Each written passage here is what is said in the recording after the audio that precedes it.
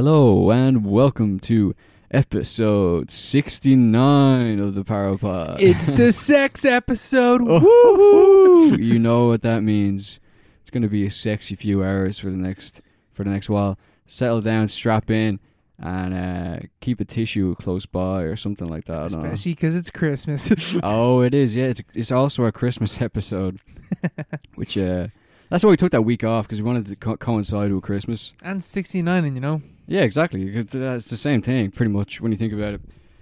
And so this is our episode 69. We have a recommended film this week for this episode. It was recommended about 3 weeks ago, but we're going to do it this week. It's called Crash.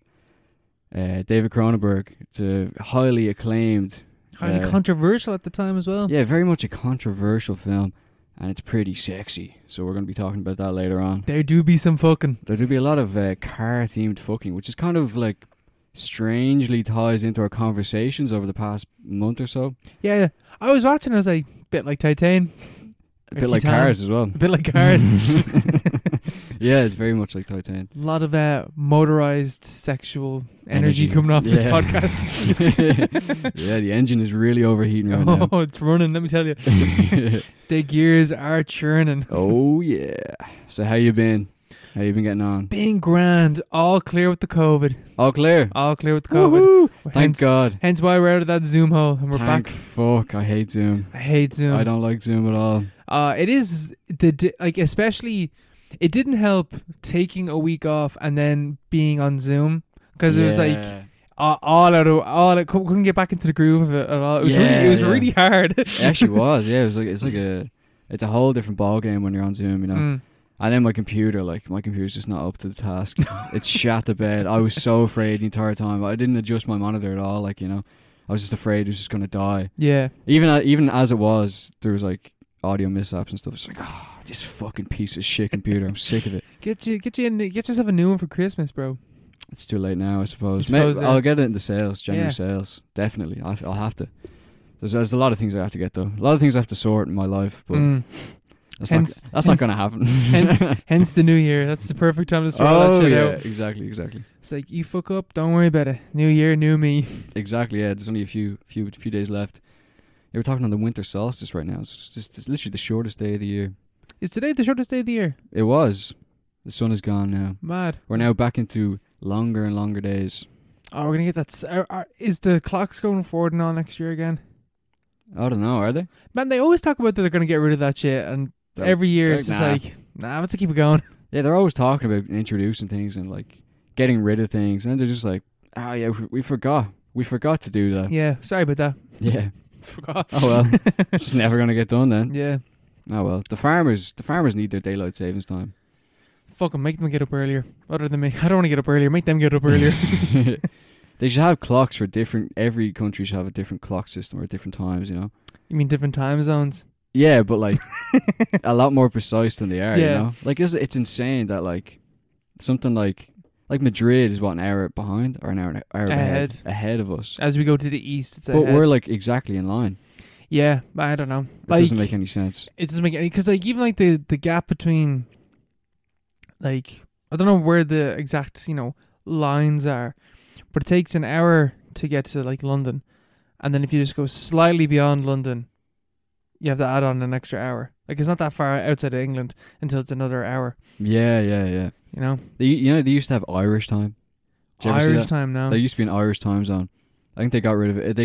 They introduced it to distinguish us from England after independence. I think it was only a few minutes ahead of England, or behind England. I'm not sure, but there was like a few minutes difference between London time and like Dublin time. I mean, it makes sense. That is more accurate. That's definitely more accurate. But it's also like it's more just like, yeah, we're not like we're them. Different. You know? Yeah, we're different. we're not British. Oh, we're something else. You know, we're in a whole different time zone. Yeah, come on, different. I think it'd be mad if you lived in like Alaska, and then like if you're in Alaska, and then if you go further east, like slightly further east or west. No, but east, because east would be a day ahead of you, because Australia would be ahead of you in time. Yeah, I suppose. Yeah, is that not west? Oh, sorry, west. Yeah, sorry. If the further you go west, and then you'd go around the world. Is that way? Is Siberia a day ahead of Alaska, or is Alaska a day behind? Or are they the same time zone? Because they're right beside each other. The Bering Strait. I don't know. I'll have to find that out. I Look that up. probably because I know that the line is I know that the line, like that international date line, that's like the cutoff point more or less. I'm pretty sure. Yeah, it's in the middle of the Pacific, isn't it? So Yeah. like once you cross the Pacific, you jump forward a day. Yeah, that's mad. What a waste of time. Yeah, I hate to be them. Yeah, what's the time difference between Alaska? Right, I'm gonna look up Alaska's time. Alaska and Sevastopol. Alaska time. So currently in Alaska, it is 11:30 in the morning, 21st of December. 21st of December. They're only waking up, My God. and then what was it? What did you say? I don't know, Siberia. Put in like Seoul or something. It's the same area. Same general area. Seoul time is 5:30. 22nd. What? Yeah. 5:30 a.m. 5:30 a.m. What? So That's insane. 11:30 in the 11:30 a.m. in Alaska, and then in Seoul it's 5:30 a.m. in tomorrow. Like, That's mad. So wait, you could go. So if you went from like say Anchorage, Alaska, and you took the boat, I don't know where that is actually, but like you say you went from Alaska to Siberia, and then you're going ahead a day, but then you spend a day there and you go back. you reclaim that You day. suddenly reclaim the entire day. Yeah. It was the same thing when That's we were mad. when we went to Vancouver, sure, because Vancouver was what 8 hours. Yeah, it's more than that, isn't it? Now our flight, like that was some fucking trek. That was a full day of traveling. Like we left at 11 o'clock, 11:30. No, we left at like I can't remember. I think it was like 9 o'clock or something. It's very early. Let's say it was 9:30. Our flight was. We landed. We landed in Vancouver at 11 at night, and that's with the extra 8 hours. Yeah, there was a lot going on that day. Yeah, that was intense. That was nearly 24 hours of travel. I know. Yeah, it's like Oh, I don't know how we did that. I don't know how. That's It's like because 20 hours of travel. It was I something like that. spent a lot of time just hanging around that in Minneapolis, like Yeah, fresh drinking airport. with Ben. Remember Yeah, Ben? shout out to Ben. Shout out to Ben. I'm sure he's listening. I hope he did well in Chicago or San Francisco, wherever the fuck he was. Yeah, he was a fucking legend. He was sound. Remember drinking overpriced Long Island iced teas with him, just knowing that we'd never see him again. Yeah. But there's something really pure about that. There is. It's just like, oh, I can be whoever I want to be to you because I'm never going to meet you again. yeah. We should have made up identities. And Yeah, oh, completely. He's a jewel thief. Yeah, we're on the run actually. We're going over to Vancouver to commit a heist. Yeah. We're going to Ocean's 11 it. Yeah. Those are the days. That's like 2 years ago. Coming up on 3 years ago. Don't say that. Grim, innit? Yeah, we're getting old.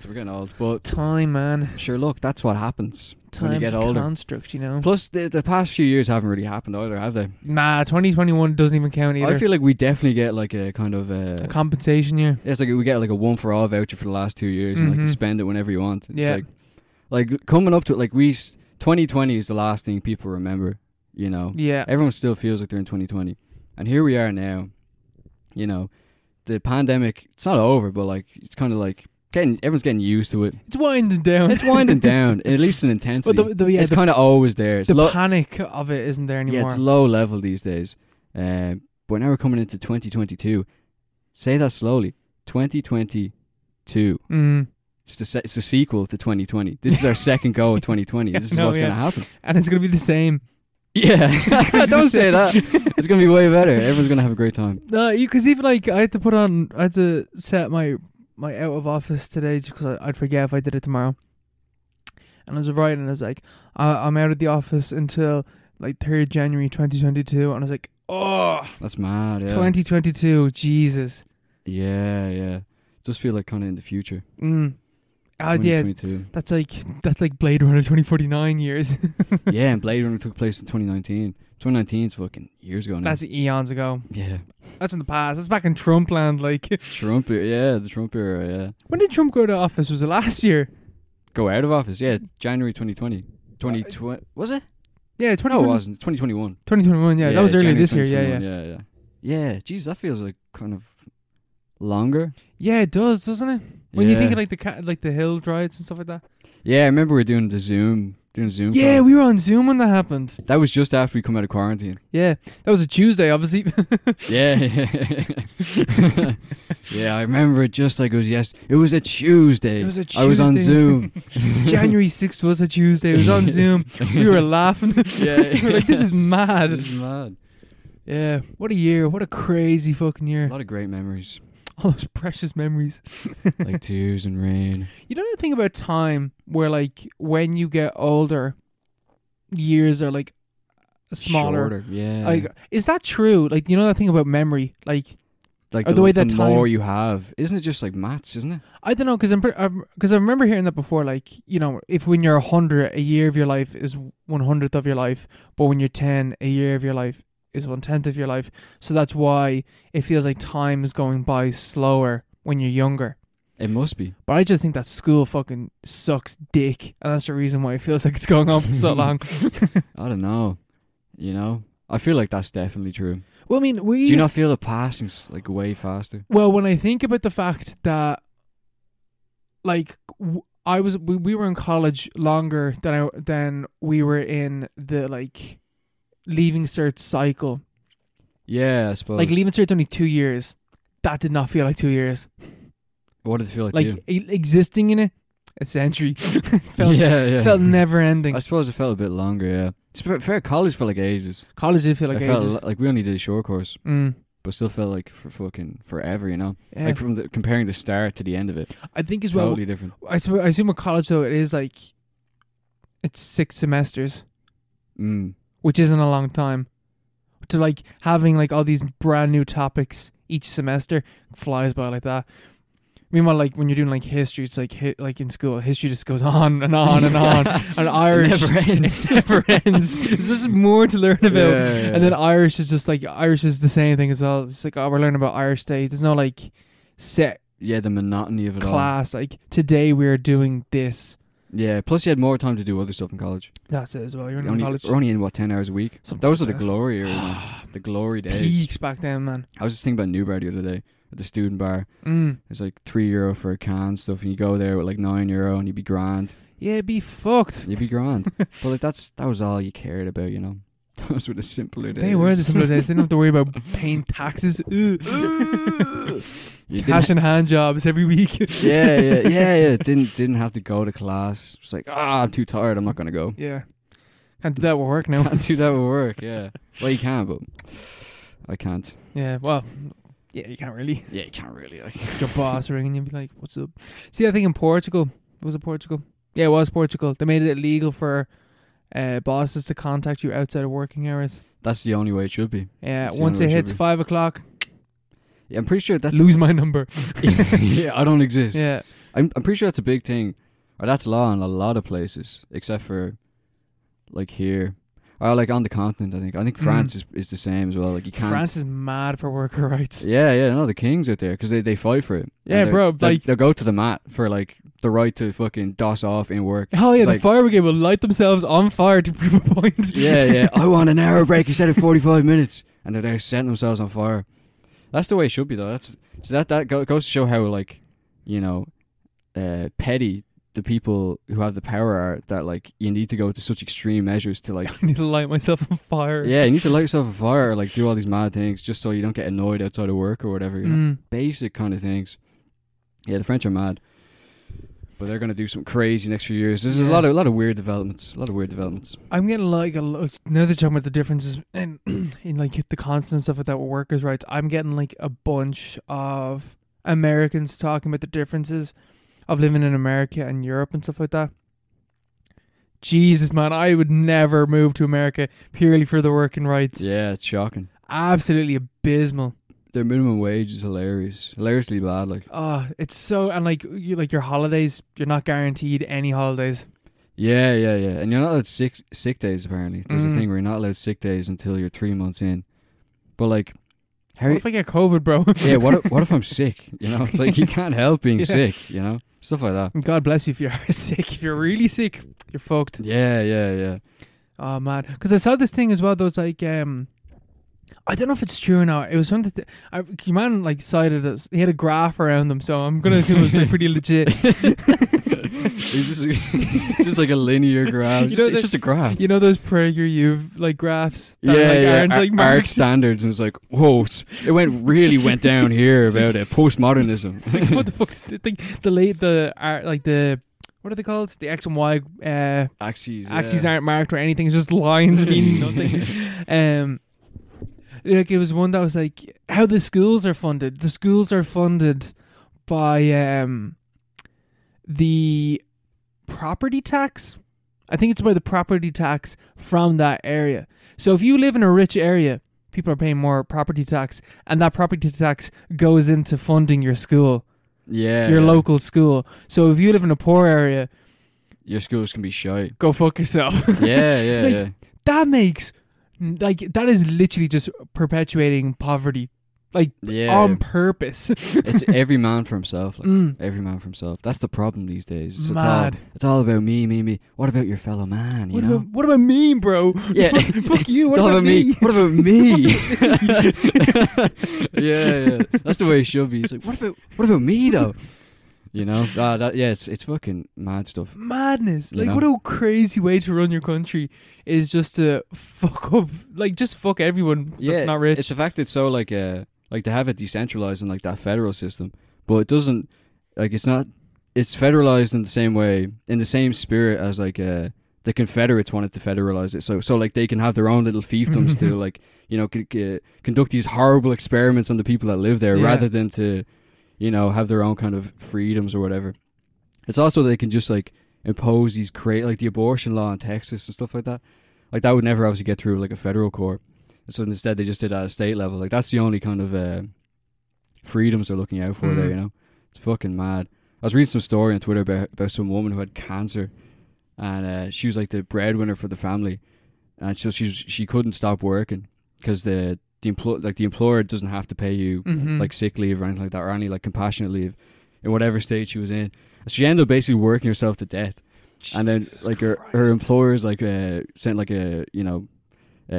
condolences to the family, and then put up a notice for we help wanted, fucking floor cleaner needed ASAP. It's what's where's the humanity? The humanity, stuff like that.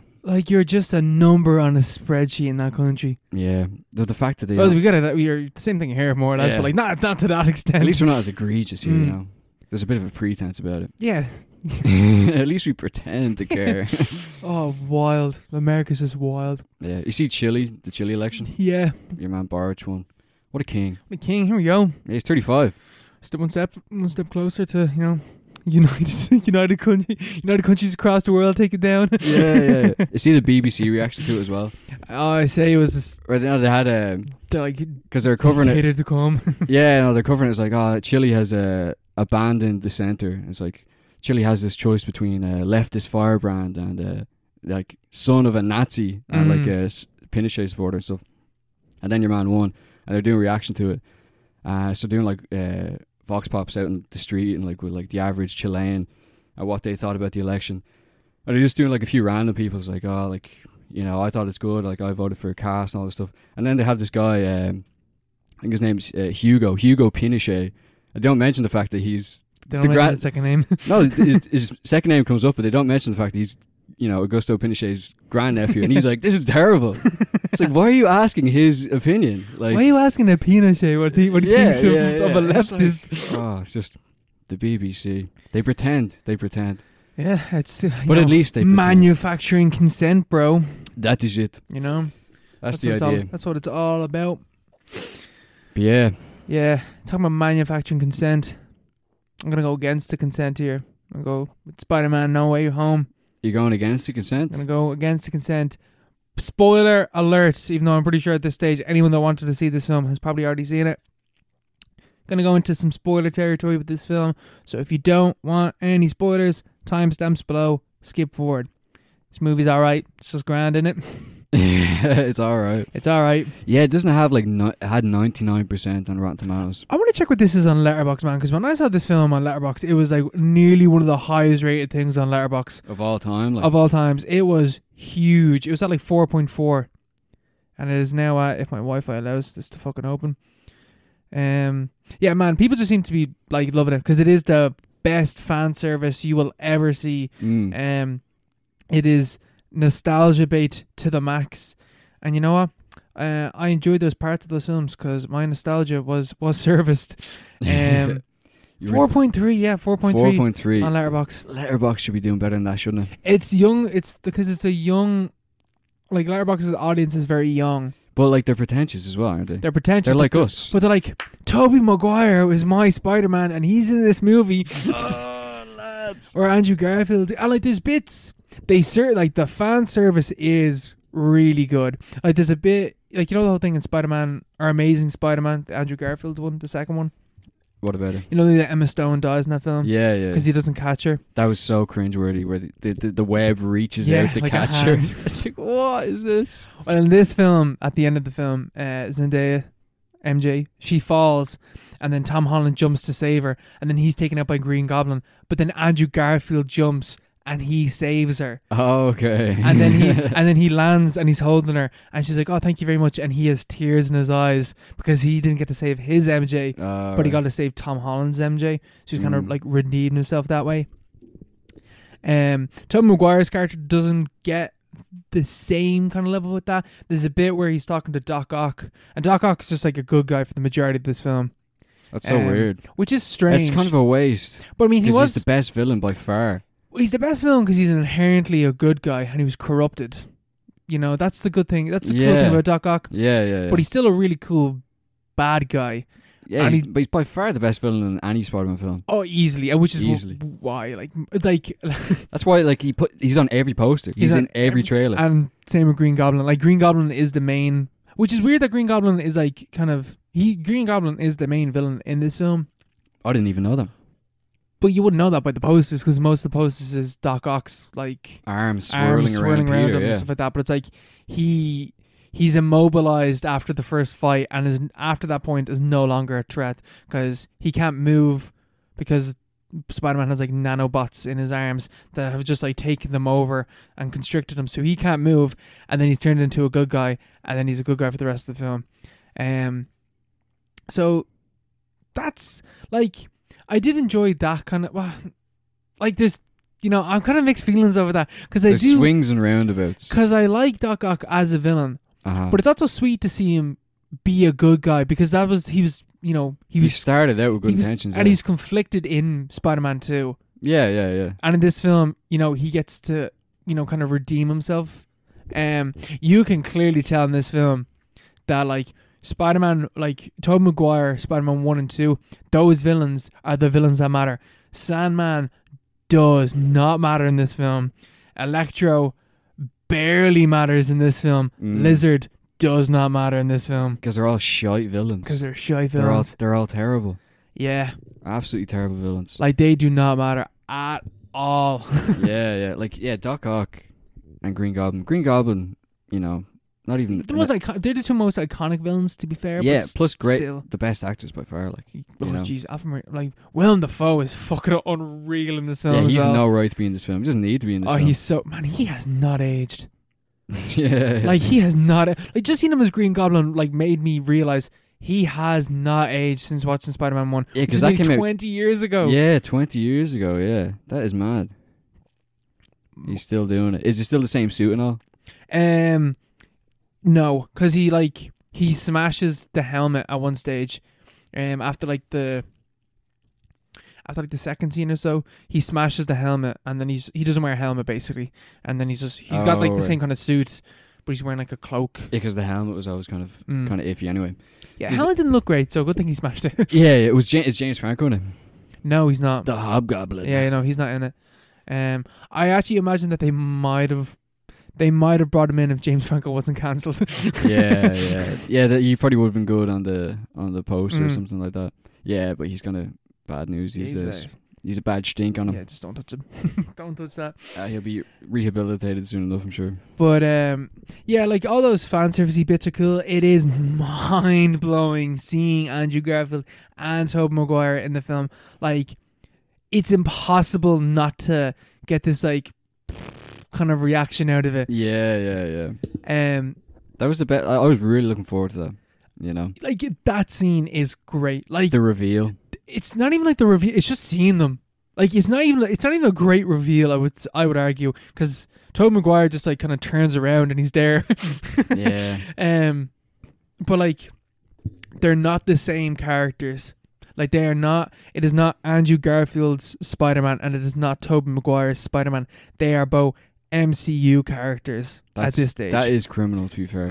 Absolutely criminal. Because I was kind of imagining, like I was looking forward to. I was going to go see this in cinemas, but cinemas aren't open really. Like they're kind of like half open, so I'm not going to see this at all until it's on Netflix or something. But I was imagining, that scene. They all come together or whatever. But I was only like assuming that Andrew Garfield's Spider-Man and Tobey Maguire's Spider-Man would only be in it for a few minutes. Like they're in it for like half an hour. Half an hour. But I imagine they'd be in it for like a little bit, just as like kind of like as fan service, and leave it to Tom Holland to kind of carry the whole thing.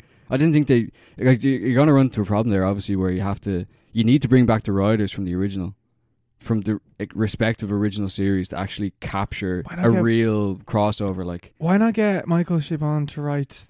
Yeah, because he wrote the second Spider-Man 2. He wrote that. Why not get him to write some of this as well? Like that would have been like an absolute. I doubt they did. I don't know. That would have been a crack. I didn't look that up. There's but I'm absolutely no way they did that. No way. MCU doing that?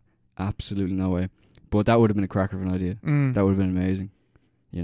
Yeah. Just do Spider-Man 2 again. And it is like very blunt in its fan service. Like it's not subtle at all. Like the characters are really just like they're like winking and nudging at you throughout the entire film, but it is hard to not be like, this is really cool. Like it is like these characters do crossovers are always good, usually best always. Crossover. What's the best crossover of all time? Scooby-Doo and Batman. Shout. 1960s original version. That's a shout. Hard to argue with that one. Yeah. That's a really good one. Timmy Turner and Very Odd Parents one. I just remember. I just think of the Nickelodeon ones. Nickelodeon ones. What was the one with Timmy Turner? Jimmy Neutron. Oh yeah. That kind of freaked me out though. Jimmy Neutron looked really fine when he was in Very Odd Parents World. Timmy Turner looked like a fucking hell demon. That's still burned into my brain. I can see it. Oh god, he looked so bad. His teeth, yeah. The teeth in his eyes were 3D, like gross. But yeah, like it is like mad fan service, and like the writing in this film, it's the same across all MCU films. The writing just isn't good. Like, and like another thing, it is not fucking funny. Like there are so many jokes in this film, and like for me, none of them landed. None. There's like at the odd time you go, yeah, that's it. That's the majority that you're getting out of this. Every MCU film, isn't it? Just like a See, every now and Tony Stark. Oh, you're so. That's so funny. There's a bit where there's an awful fucking line where Doctor Strange is talking to Zendaya and he's just like, I need you to Scooby-Doo this shit and like round up all the villains. And she's like, I know a magic word. It begins with P. And he goes, please, will you Scooby-Doo this shit? And that's meant to be a joke. That's meant to be funny. They spent hours on that. Oh, yeah. I guarantee you. That went through several different phases of writing. They had a boardroom talking about that. They had AI running through the algorithm to make sure like... What other words can we use for the P word? It's like several different stages of brainstorming, kind of like, different designs, different drafts, who can do it, which works the best, which audience works the best for, Fucking madness. Yeah, they're just not funny. No, they're just... Except for Ragnarok, but then you need an auteur kind of behind it. Yeah, that's it. Taika Waititi's funny, so... Yeah, who was actually behind this one? It's the same director of the other Tom Holland ones. I don't know what his name is. But like... Excuse me. The Tom Holland Spider-Man movies aren't good Spider-Man movies. That's bold. Like they're not... That's a bold statement. They're not good. I haven't seen the second one. I haven't seen any of them. But based on the first one, like it's not a good Spider-Man film. At least the Homecoming. Because like in Homecoming, he's just a little capitalist. Like he's like Vulture is right in what he is, in what his points are. But Tom Holland's Spider-Man's like, well, gee whiz, man, you can't do that because the Avengers. Yeah, It's yeah. like, fuck off. Doesn't he become like he inherits Tony's He's empire? he He's is- a billionaire, isn't he? He's not a billionaire. Like there's actually one stage where he talks about being broke.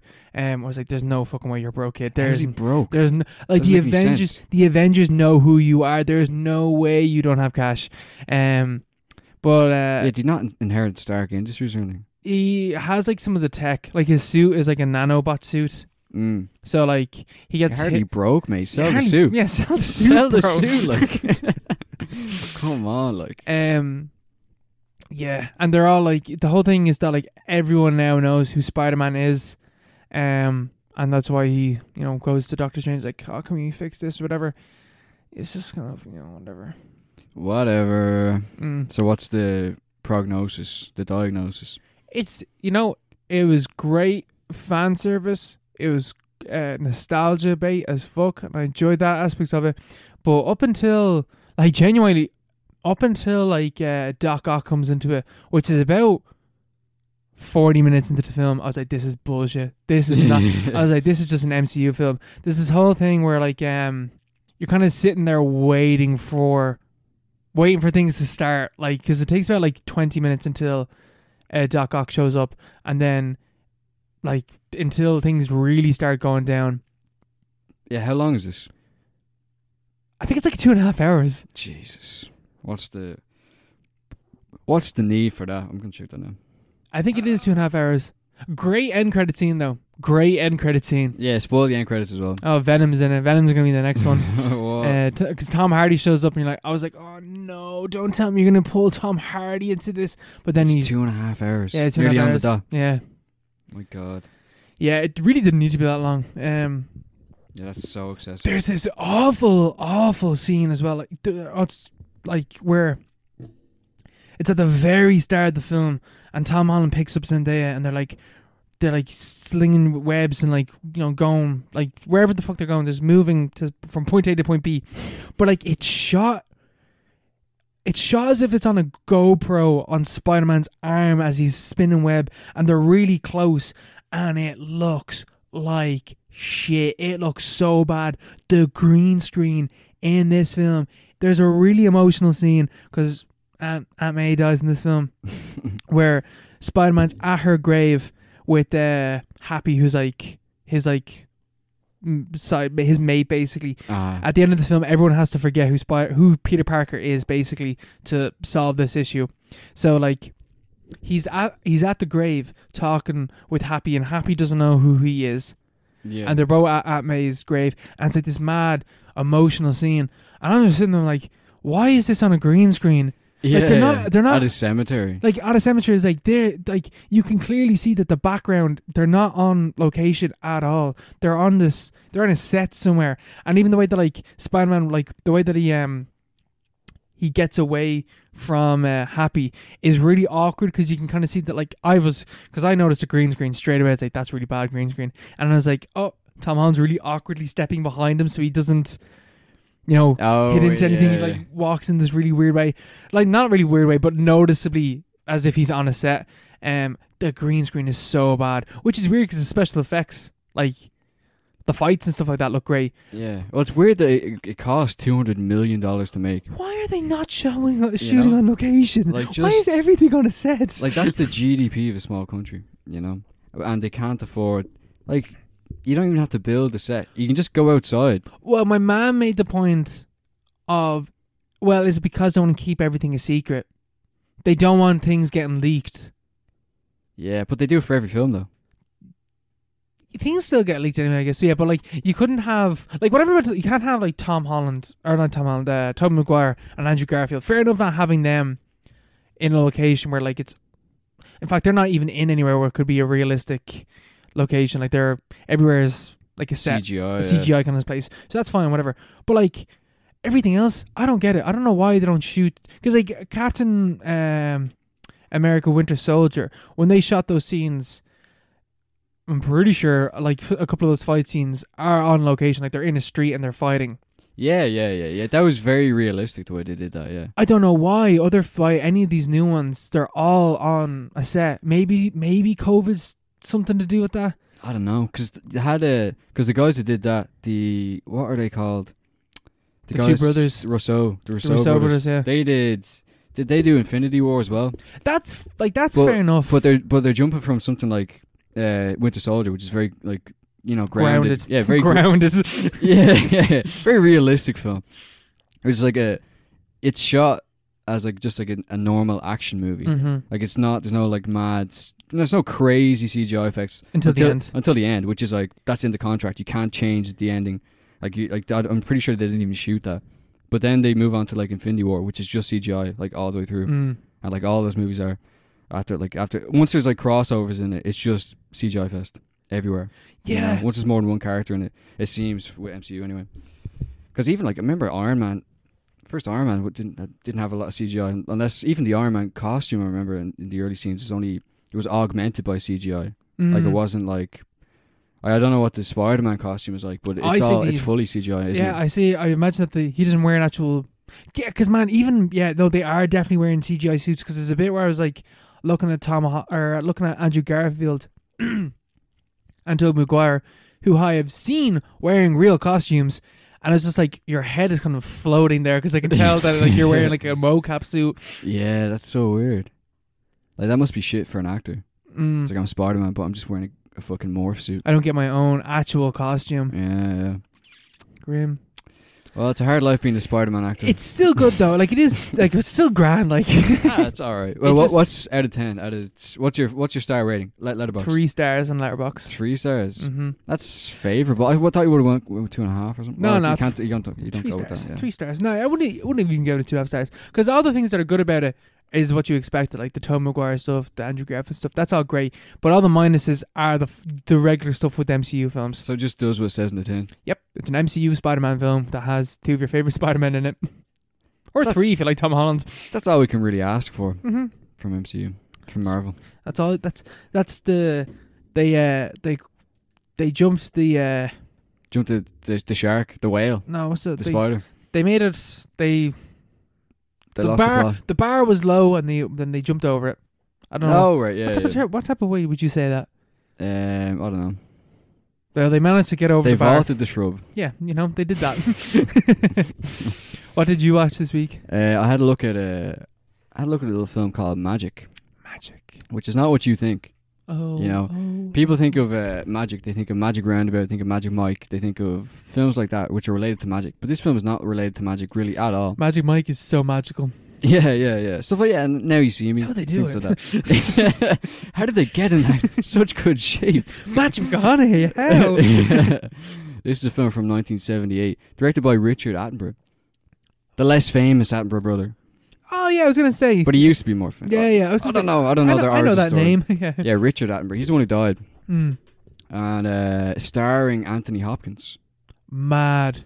Like young Anthony. This is before he was really big. This is like in his earlier kind of era.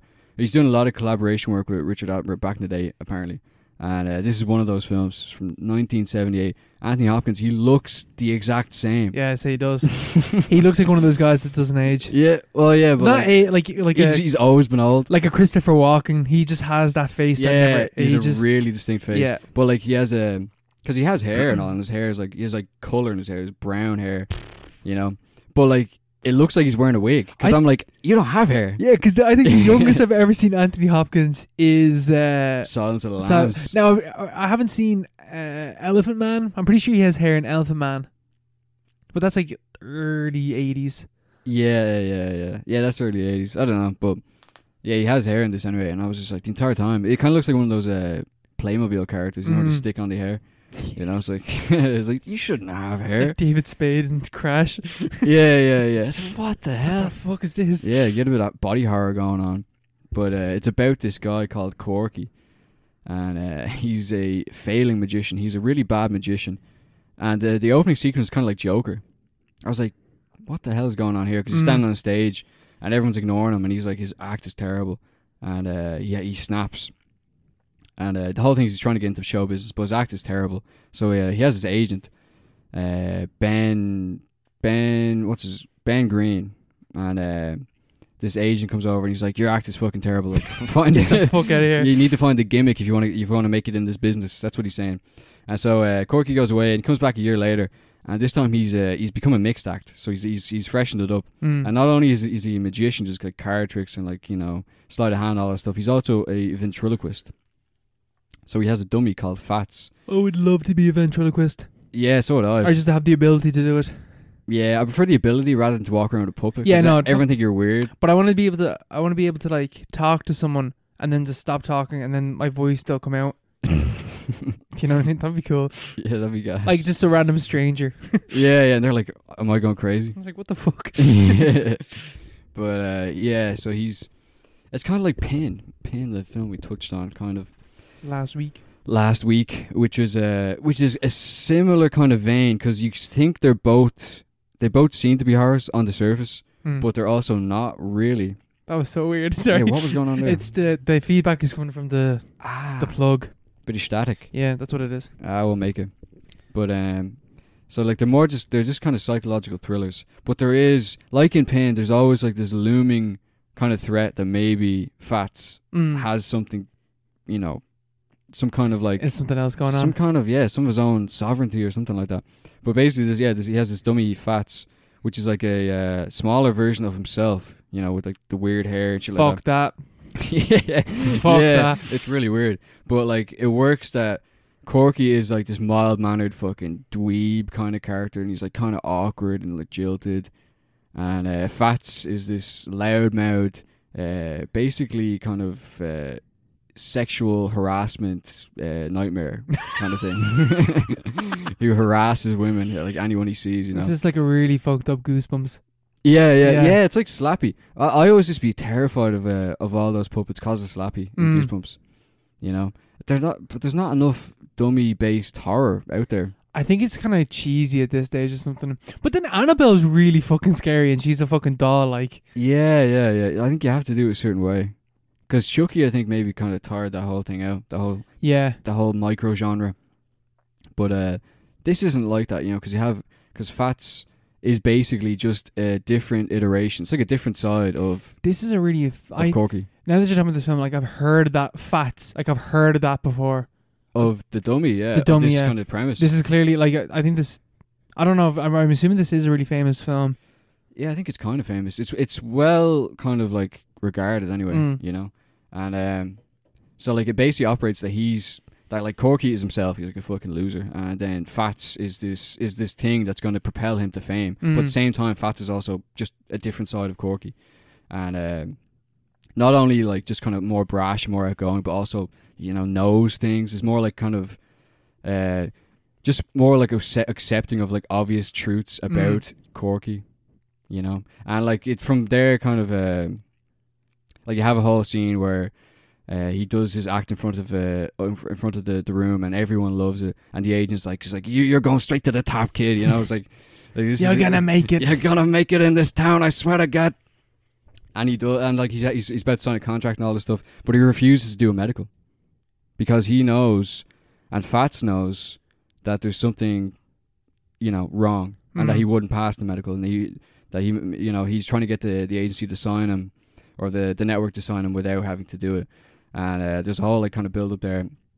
He basically has a breakdown, flees into the mountains. With his puppy, yeah. And he goes looking for his childhood sweetheart called Peggy Ann. She's living remotely out in his old childhood neighborhood, like kind of on her own with this the old kind of jock character from high school. Yeah. And she's unhappy in her marriage and all this stuff, and she rides Corky, and like all this kind of stuff happens. She rides Corky. Sorry. They have sex, yeah. Sorry, I was thinking of Fats. Yeah, like why does he have such a clownish name? You know, they should make more distinction. He should have a normal name, not Cork. She calls him Cork. She's there, Cork, don't be, you know, Cork, come over here. It's like, Cork, what a name. Bye. Yeah, hey, how are you getting on? Oh, but yeah, so they have like kind of like a romantic entanglement, and her husband, the jock Duke, he's not too happy about it, and there's a whole kind of thing. And the agent comes up into the mountains to summon Corky back down to the city to figure out what's going on. To summon him from the mountains. Yeah, and he walks in, and Corky's in this like motel or whatever, and he's grappling with the Fats, like fighting with him. And the agent's like, there's something wrong, man. Like, there's something wrong here. Like, you need to get help. Mm. And there's this really cool scene which kind of plays out in real time where the agent's like, I need you to do something that any normal person could do, that any healthy person could do. I need you to put down Fats for 5 minutes.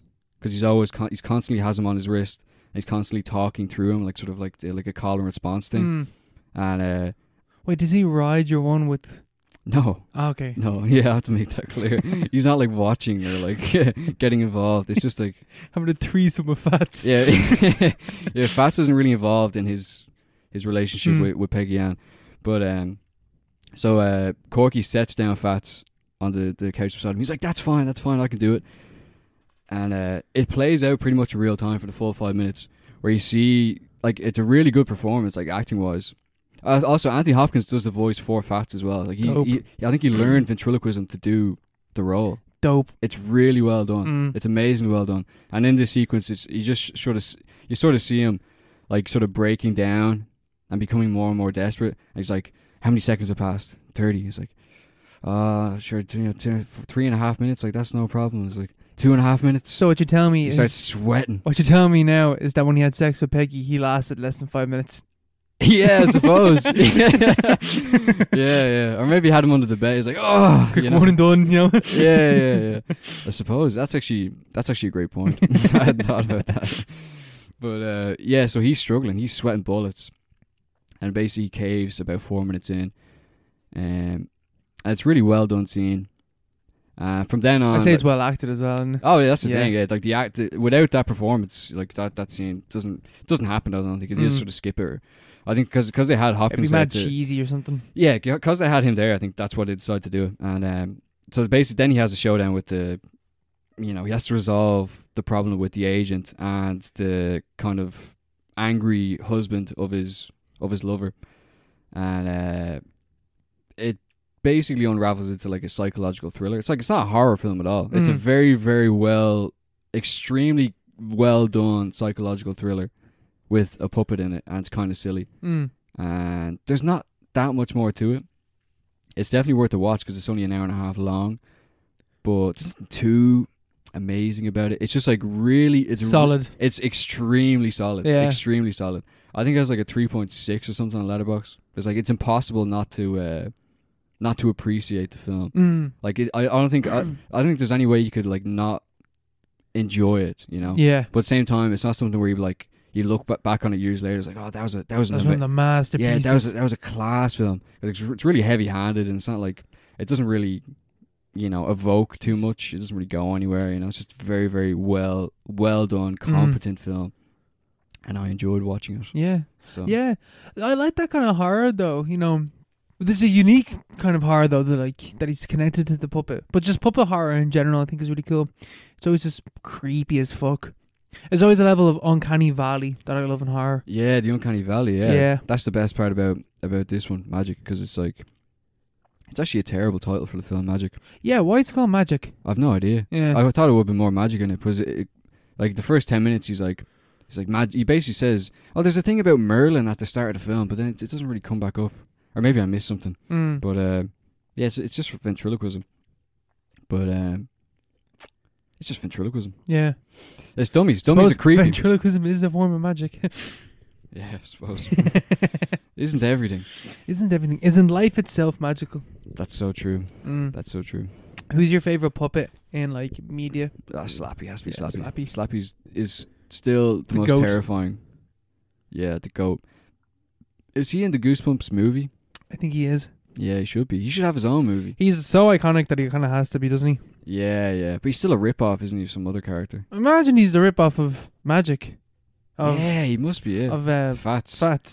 Yeah. Because I'm pretty sure there's even a Batman villain that's a puppet. That's a puppet. And he's got this like really weak like beta male that's like that controls him, and then the puppet is the real gangster. It's an amazing kind of like, I think that one is also called Fats as well.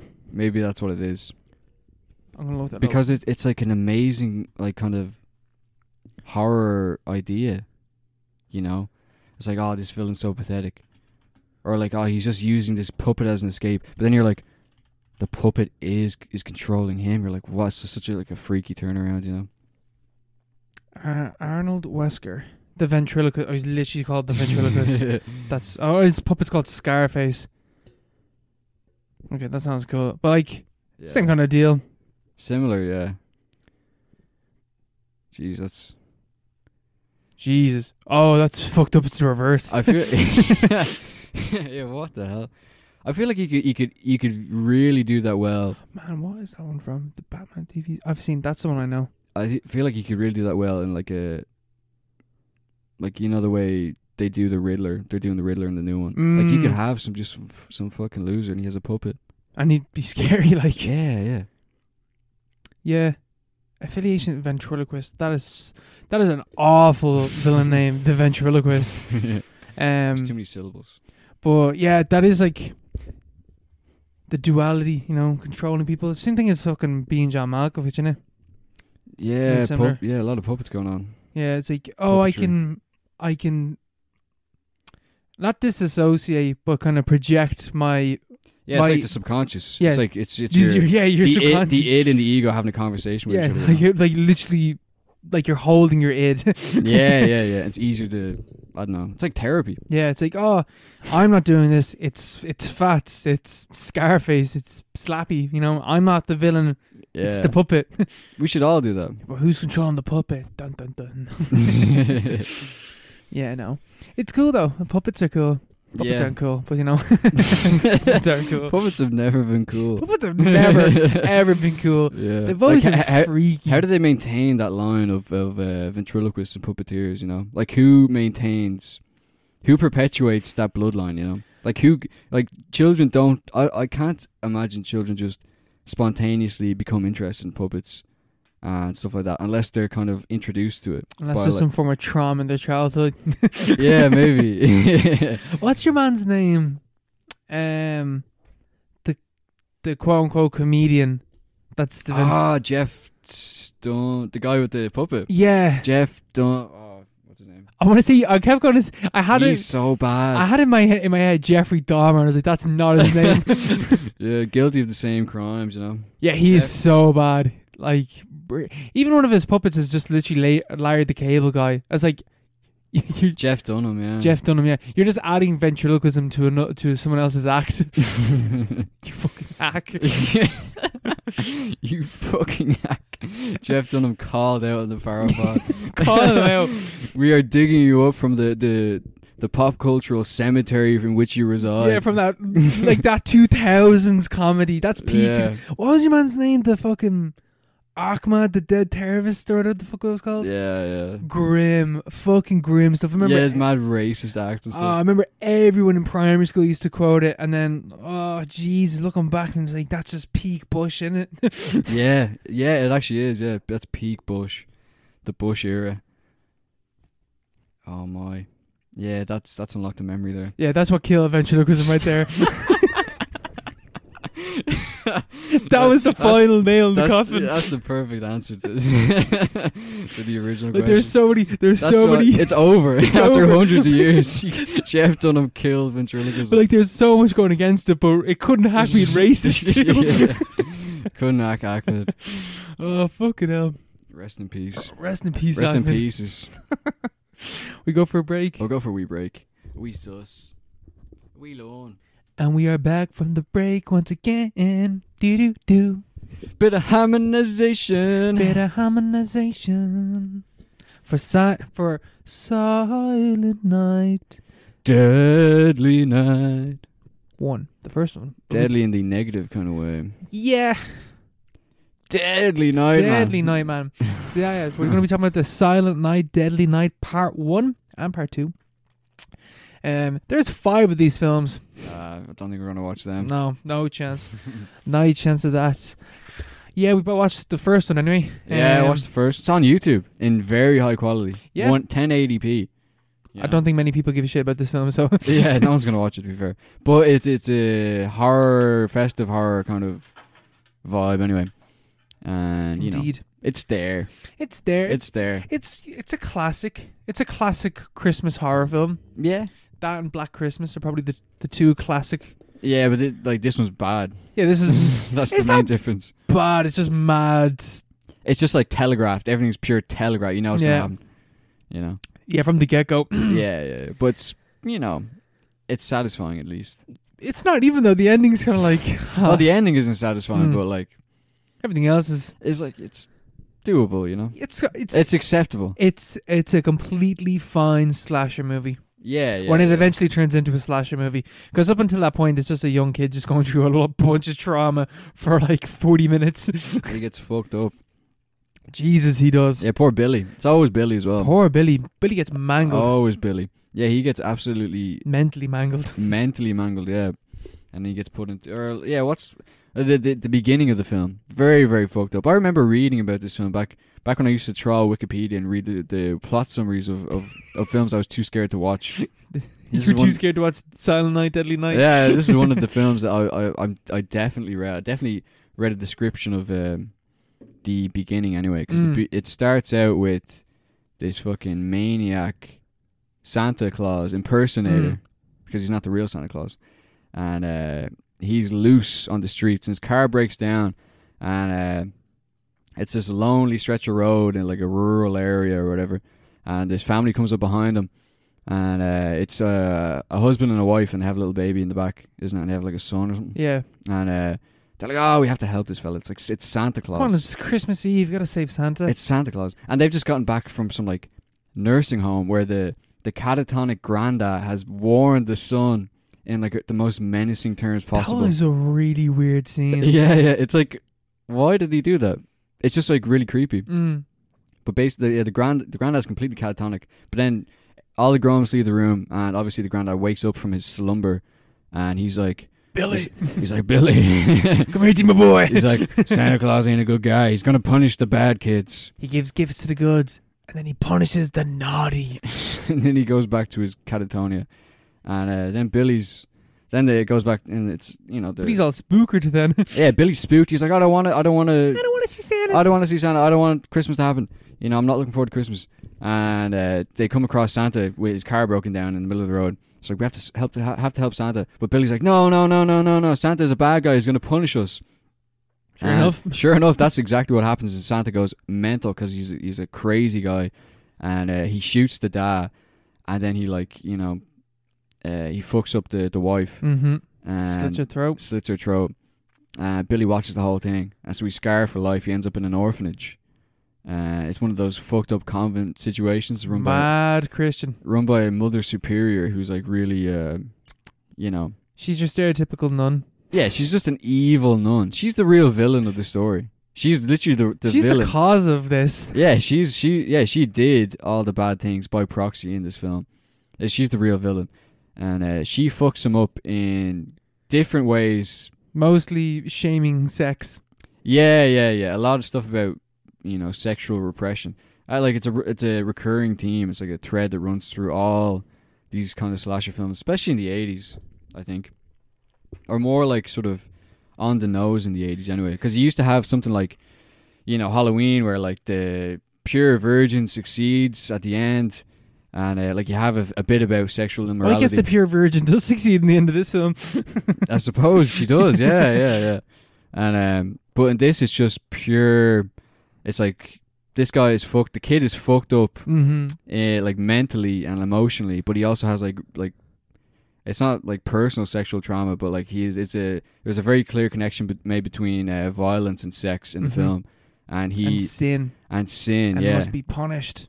Yeah, and religion comes into it. So basically, Billy is cursed to perpetuate the trauma that he's already experienced in, like, both from Santa Claus and from the Mother Superior kind of character. And it all plays out in a very kind of predictable way, but a very like, it's like a mad 80s film in the way that it looks, you know, mad poppy colors, the red of the Santa suit, very cool. Yeah, like it's the contrast in like the footage that they have is crazy. I thought, like, they have, you know, like really good quality, and then all of a sudden it turns into like this home video footage that they have. Yeah, because obviously the original footage or something might not exist or it's something. lost. I mean, it was because it's two different cuts. Maybe that's what it is. There's an unrated cut, and then there's a cut. Mm. You know. A censored cut. Yeah, I think the censored cut was like 75 minutes. So I was like, 75 minutes can blow through that. Yeah. But the one on YouTube is the unrated cut. I think that's the only real one that you can find. Yeah, I'd say so. It's probably the only one worth watching. Like, Yeah. because like that's part of the. It's a huge part of the thrill of watching something like this. Well, geez, you're not watching this for the acting and the story. Yeah, right? yeah, the cinematography. You know, you're watching it for the stimulation, the pure stimulation. kills. Yeah, the kills, the horror, the terror, and there's a lot of that in there. There's a lot in there. There is a lot when it eventually gets to it, because up until he starts killing people, it is just kind of the same thing over and over again. This kid just getting Poor poor Billy just getting like railroaded by life. yeah, just being dumped on. Yeah. Because you have like the good like sister in the convent who's like, this kid needs help. Like, this kid needs help. He needs to be taken to like a therapist, or like, God ain't gonna save this kid at this point. He needs Yeah. something else. And Mother Superior's like, no, all he needs is a good talking to, a good. He needs to pull himself up by his bootstraps and get on with life. And Get a job. Get a job, you fucking bum. But then Billy sees these two random people that I don't think were established beforehand or established afterwards, just having sex in the convent. And he's peeping through the peephole, and then Mother Superior comes up and is like, what did you see? And she fucking kicks the shit out of him for just looking into the peephole and seeing these two riding. And it is just like sexual repression, which is a cool like explanation for why this character would go out of his way to kill the teens having sex. Like, that's explained in the film as like he's trying to like strike them off the naughty list, because like Purify, yeah. he's trying to purify, make them be on the nice list for Santa and stuff like that, because like that's what the Santa Claus like sexually assaulted his mom as well, and Billy saw that and then he killed her. But like, so it's all tied into this brutal act of violence that he saw as a kid, and then he goes on perpetuating it. But like, I think it's insane that the kid actor was way better than the adult man that they got to play him. Yeah. The grown-up Billy is not a very good actor. No, he's not. He's just kind of stony-faced, and then he's like making weird kind of like facial gestures. Like, Yeah, it doesn't really make sense. he's a strange-looking fellow, to say the least. Yeah, he kind of looks more like, I don't know. He doesn't really look the part. No, He doesn't look the part. he's too like bright eyes and Yeah, blonde hair. which is maybe is the point, but like, He's meant to be the innocence, yeah, corrupted. yeah. But like, it would maybe be better if he's like a kind of Damien kind of character. He's like cursed, like pale white incel. Like, this guy's clearly gonna do something weird at some point. He just happens to be in a Santa Claus suit. Yeah. Instead, it's just like this all-American boy, like no kind of hint of the fact that he's been like living through hell for like his entire life. Because it's not even it's supposed to be that he's not aware of what happened to his parents as well. That he somehow doesn't remember it. But he kind of does. Like, he gets Yeah, flashbacks and stuff like that. Yeah, Like, he clearly knows, but Yeah. and he's clearly old enough to remember. But like, they're like, oh, you can't let him. Because he works in like a shop, and Santa gets COVID or something. They're like, their shop Santa in their little grotto. He can't come in for whatever reason. You think he breaks his leg, and so they're like, we'll get Billy to do it. Big young fella. He can be Santa, and but fucks him up. it fucks him up. Yeah, the nuns there, like, they can't let him be Santa after what happened. Like, Yeah. but they're like, Billy doesn't know. Billy just has an aversion to Santa, Mm-hmm. which we're led to believe he doesn't know why. He just kind of has like a phobia. And he's forced to dress up as Santa. He's got claustrophobia. Claustrophobia. I love that. What can I say? But I'm here all night. thank you, Jeff Dunham. But he's so Billy's there. There's this mad weird scene where he's like, he has the kids on the lap as well. He's like throttling the kid, and the parents. the parents are he's- like, yeah, he's so good with kids. Is he? Is he? He's Is like, he? sit on my lap or I'm gonna fucking strangle you. Yeah. It's like, it's all gonna be over very soon. He's like throttling the child. Like, he's so good with he's, kids. he's a great Santa, isn't he? I'm gonna murder you and your family. You don't sit in my fucking lap. It just goes to show, you know, the power is it all stems from the uniform at the end of the day.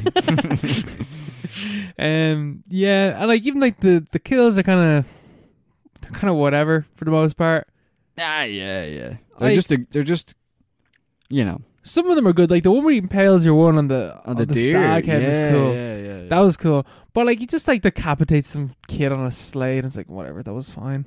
Yeah, the first one he does is a bit stupid, where he wraps the like your man is sexually harassing the girl worker, and so Billy comes over in the Santa Claus suit and gets fairy lights or Christmas tree lights and wraps them around your man's neck and then lifts him up with one hand and he just dies straight away. He's like, ugh. And then he kills the girl. Yeah, he just murks her too. Very weird. How does he kill her? Does he just?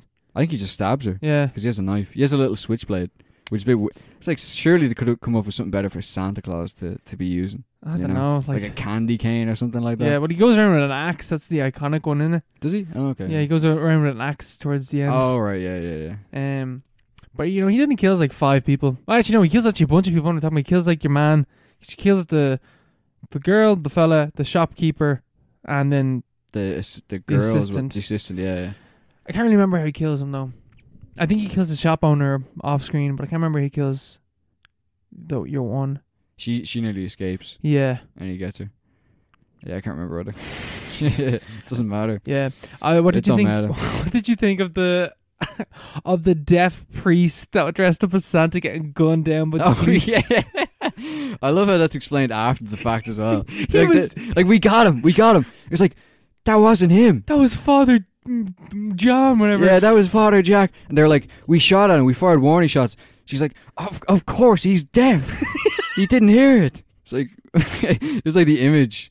It's like this deaf Santa just like strolling through the snow. He just gets shotgunned in the back, you know. the way they explain it, like It's he's just so like, funny. It's like offhand as well. it's just like, oh, it of course had to be a priest, and then it's like, and he's deaf.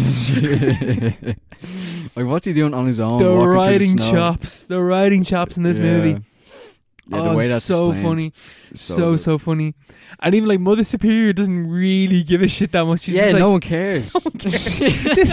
this priest has got gunned down in front of all these kids in this orphanage. No one gives a shit.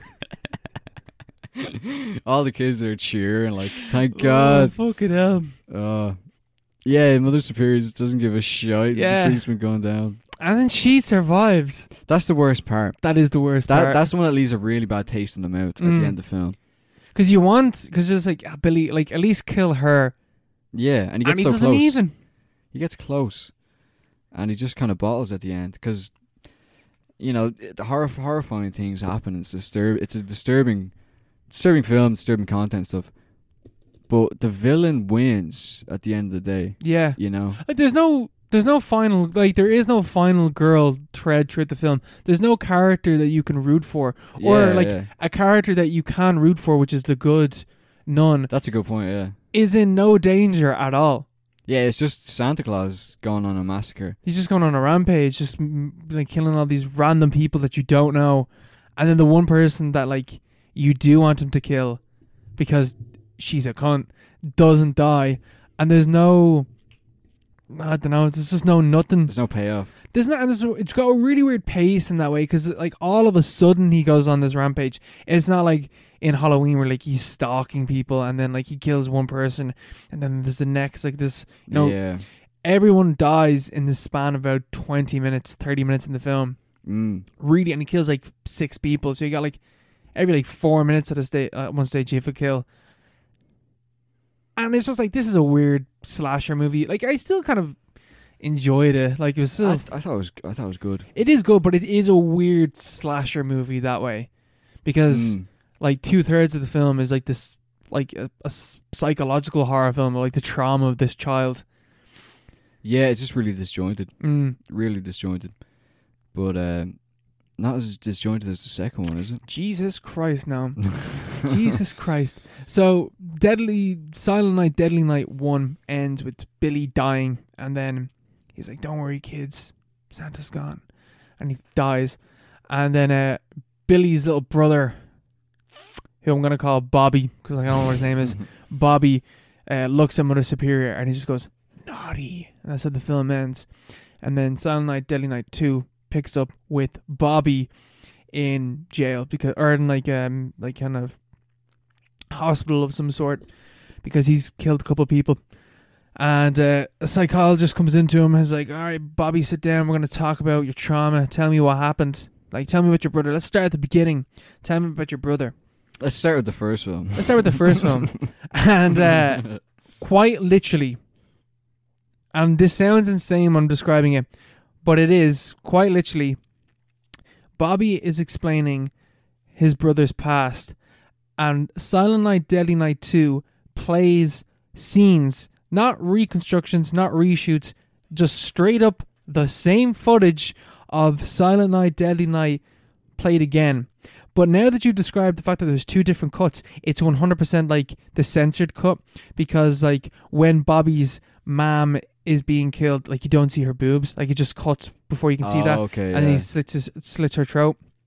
So like it's the censored footage of the film played again, and I was like, okay, so like the kid's story is done. Okay, right, we'll move on. And then it's like, so tell me about the orphanage, and then the orphanage scenes play again. And I'm sitting there and I hit pause, like, oh, hold on. And I fast forward. This is 15 minutes into the film. And I fast forward 20 minutes in. And the shopping, like the mall scene, the store that Billy was working in, those scenes play again. It gets all the way up to that. I skip forward again to half an hour. Billy's now Santa dressed up killing people. I fast forward to 40 minutes into the film. And we watch Billy die. So the first 40 minutes of this film is just footage of the first film played again. It's just a clip show. Just a best of. Just a quick recap that will take up half of this film. Half of the film. This film's an hour and a half, 40 minutes. Basically half of the film is just the first film played again to you. Just a quick reminder. And then the psychologist is like, okay, so tell me about Maria, whatever the fuck your one's name is. And it's like, oh, well, let me tell you about me after what happened briefly after Silent Night, Deadly Night. I was adopted by this family, and I just started murdering people again. Basically, that's how I got here. He's in a field, and he's watching this couple together, and the boyfriend and the woman are together, and the boyfriend starts sexually harassing and assaulting the woman.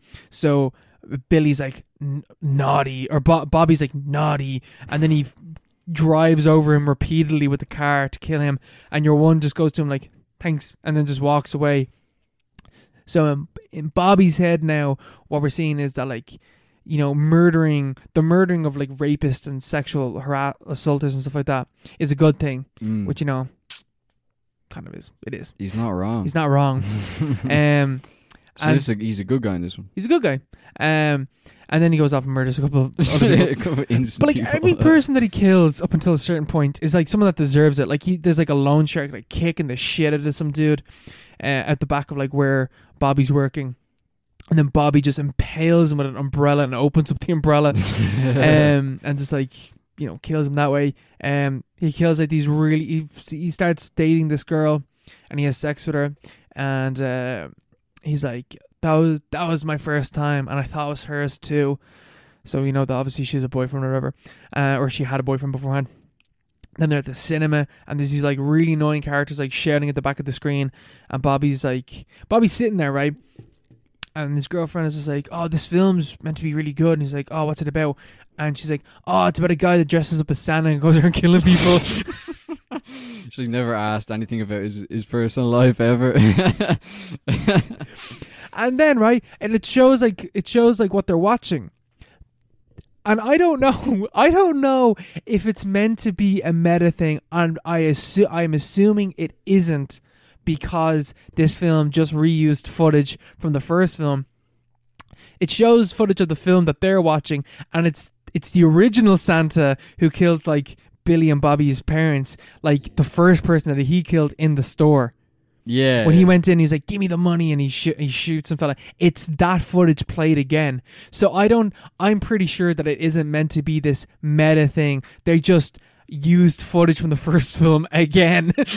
Time is a flat circle, man. Oh, The man, that's the guy who killed my parents. yeah, that's the guy who killed my parents. Like, anyway, he goes off and he fucking annihilates the two fellas at the back of the cinema screen while she's sitting there just watching the movie, and no one cares. Like, there's people, there's like a couple sitting in front of the two annoying fellas at the back of the screen, and when Bobby goes off to kill them, they're not there while he's killing them. It's like, where the fuck did these two characters go? Anyway, so when they're in the cinema screen, fucking Maria's ex comes over to her and starts like talking to her, like, hey baby, you miss me and all this type of shit. And he's like, oh, you with King Kong over there or whatever. And then they fuck off or whatever. And then like directly afterwards, Bobby and Maria are like walking on the road. The dickhead ex-boyfriend is there, and he starts like harassing her, and then Bobby's like, what the fuck you doing, man? And like grabs him, and then for some reason he's just working on his car in the middle of this street for some reason. I don't know why, but he like pins him down, like kills him using the car. And Maria's horrified by this. She's like, what the fuck are you doing? You killed him. And then Bobby kills her as well. I can't remember how. I think he just strangles her. And then a police officer shows up and he's like, freeze, sir, like put your hands in the air, and walks up to him and is like, this gun is loaded. And Bobby just takes the gun off of him and shoots him straight away. And then we get the most iconic scene put to film.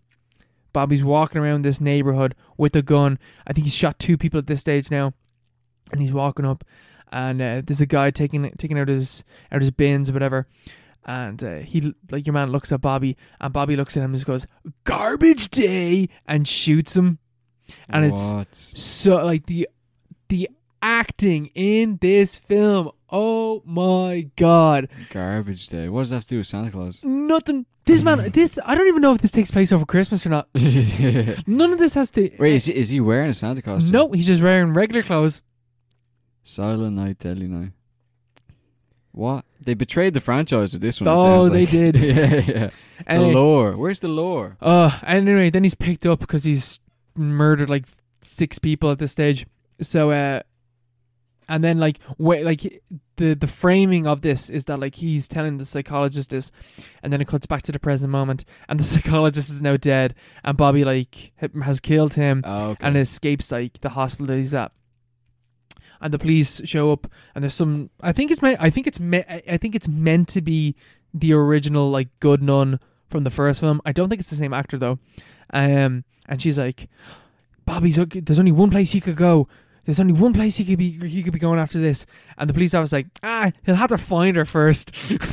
So Bobby's somehow, I can't remember how, he's picked up a Santa costume. He's got his axe, and he rocks up to Mother Superior's house. At last. At long last. At long last. And she's had a stroke, and she's in a wheelchair, and her face is like all like kind Lopsided. No, it's like melted. It's like I think it's meant to be A stroke, yeah. a stroke, but it just looks like she's a burn victim. And so Bobby rocks up and he breaks down the door, and Mother Superior, like, there's like a bit of a chase, whatever, and the Mother Superior, con to her dying breath, goes to him, you're weak just like your brother was, you're 2 of you are just weak, insolent, whatever, like, to her dying breath, like, not seeing that she's the cause of all of this. Yeah. And like Bobby swings down, and I was like, oh my god, does he actually kill her? And then it cuts. I was like, oh, for fuck's sake, did he actually not kill her? No, he has decapitated her. Very good. And the police rock up with the good nun, and Mother Superior sitting there in her wheelchair, and she's sitting there, and it's like, Mother Superior, are you okay? And then her head just rolls off, and then Bobby just appears literally out of thin air, like. There's a police officer beside the body, and Bobby, there's no curtains, there's no walls, there's no nothing around, and Bobby just appears out of thin air and takes a slash at the police officer. They shoot him down. They're like, oh, it's over, it's finally over. And Bobby's sitting there, and then his eyes open. End of the film. To be fair, that sounds cool. That sounds good. Oh man, it's so bad. Like it's so like the Well, film. like Mother Superior getting decapitated. She's an evil bitch. But you don't She's see evil. It. You don't see the decapitation. Yeah, I was kind of looking. In my head, picturing, straight to the forehead, between the eyes, axe. No cut. You want to get stuck and then wiggle and pull it out again. Yeah, and just like drive or something. With Santa, and even the way he appears in nowhere, Santa Claus. That's part of the lore. That's what Suppose. Santa does. That is what Santa does. I don't know. I think I think this should be rebooted. Well, they did reboot it, didn't they? I think, but like, forget about the plot of like the actual films. Like something like a Santa themed horror film, like a guy creeping into people's chimneys at night, and breaking in, and he has this weird relationship with like, children and stuff. Just let that moment pause sit there. I mean, like, not like that, but like, he's got like, he's all fucked up or whatever. No, I know what you mean. And It then could be cool. but like a serial killer version of Santa. Yeah, because like, and he can reappear, and like any logical inconsistency, you're like, he's Santa Claus. He's fucking invincible. Yeah, that's like that. He's would like Michael Myers. That's Well, well, at Christmas. I was gonna say like they can't really kill kids in films, but I was thinking it's chapter 1 and 2 had kids getting fucked up, Yeah. so you could definitely kill a few kids in film. You don't even need to focus on the kids. Like, take out the adults or go, anything like that. Like, it's a great premise, Yeah, but Silent Night, Deadly Night, I don't think it's just a slasher film, isn't it? yeah. It's just, and it's not even a good slasher It's film. not even a good slasher film. In the third film, the third Silent Night, Deadly Night, Bill Mosley's in it. You remember the play Chop Top? Oh, right. He's in it. Doing what? And he's like one of the main characters. He's like the sheriff or something. And Rita, the actor that played Rita in Mulholland Drive, is in it. Rita? Yeah, Which one? the black hair one. Ah, alright. Yeah. She's in the third one. She's in the third one. As a young actress. As a young actress. Yeah. That's a very strange cast. Like, how does the third film have two really famous actors in it? It's a Ford Texas Chainsaw Syndrome. Yeah, it is, isn't it? Weird. Yeah. Very strange. An interesting series all the same. Yeah. I can't Well, believe- not really, but the second film was so fucking bad. I kind of wish I'd seen that now.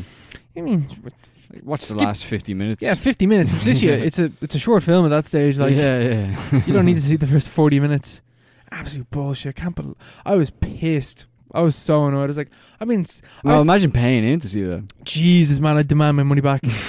Like, I would never ever like rock up to the concession stand and be like, here, I want my money back. If I saw a film that reused the footage of the first film, I like to the extent that this film does, I'd be asking for half of my money back anyway. I've already seen half of this film. Give me £6 I've back. already seen this film, yeah. That's gas. It's funny though. Well, it'd be good if you, like, say you're watching it on TV, then you get 2 films for the price of 1. Yeah, true. So, good for them. Good for them. Pain in the hole. Absolute load of bollocks. But yeah. And now introducing our recommended film of the week, David Cronenberg's 1996 controversial erotic psychological thriller Crash. Not the racist one. Yeah, not the one about race. Crash is about the strange lure of the auto collision, provoking as it does the human fascination with death and the tendency to eroticize danger. Most motorists will slow down to stare at the scene of a collision. They may feel their pulses quickening and become aware of the fragility of their own bodies. The characters of Crash carry this awareness a step further, cherishing and nurturing it. For them, a car collision is a sexual turn-on, and a jolting life force they come to crave.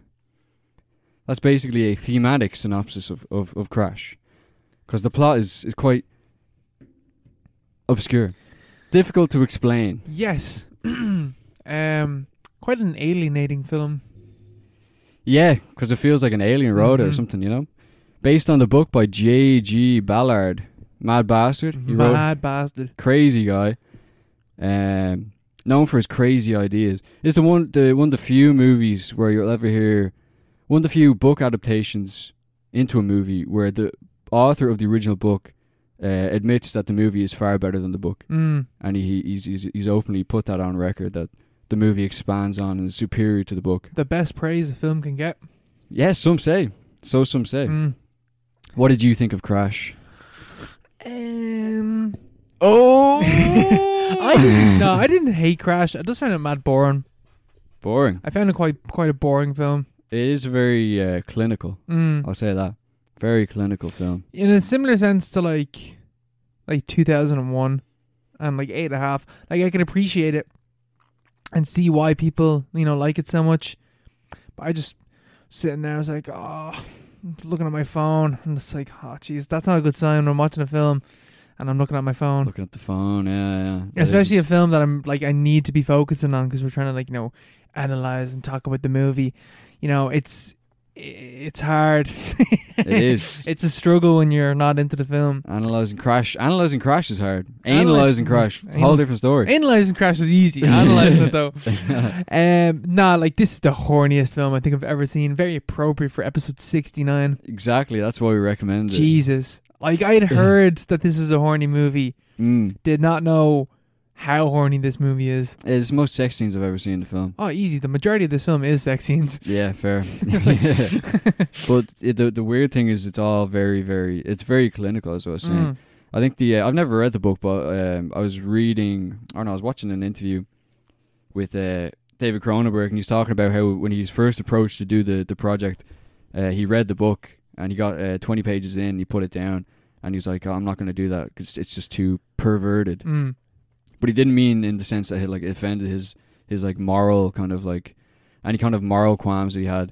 It was more the sense the way that the book went about dealing with the formal approach in terms of like the way sex is described in the book is described the way like a doctor or an anthropologist would describe sex. Yeah, like all very technical terms and like very like the way an alien maybe would describe human sex. It's like completely impersonal and very, very... Very voyeuristic. Voyeuristic and nothing, human about it. Which is kind of the point of the film, because that's the whole kind of premise, obviously, is about people who get off in car crashes. And, it's not just... It is just that, but it's also... you have to read into this, because clearly this is a film that demands to be read into, because otherwise it's just fucked up.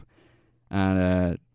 the kind of the obvious reading is or something I would compare it to is definitely Videodrome. 100%. Definitely a Videodrome kind of film, whereas in like Videodrome you have like the human is kind of subordinated to this like to the screen. Like the human body is virtualized, and we're kind of like overcome by this new medium, the television screen, the virtual realm.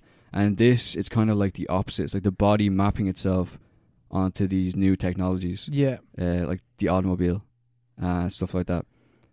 So it's similar in that kind of way. It's because it's the same guy, Cronenberg, so he's dealing with similar themes about the melding of the libido and technology, and like how they're kind of similar things. Or they have similar kind of like, I don't know, end goals or something like that. I don't know. Yeah, because it's also like Videodrome is a lot about violence in media and like how we become like detached from violence in media and stuff like that. Whereas this film is about the fetishization of violence and of technology.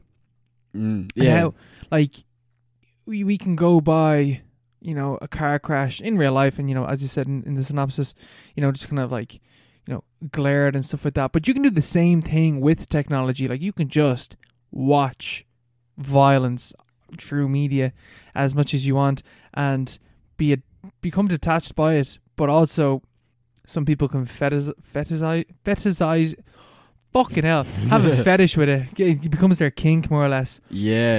And I think that's a lot of what Crash is talking about.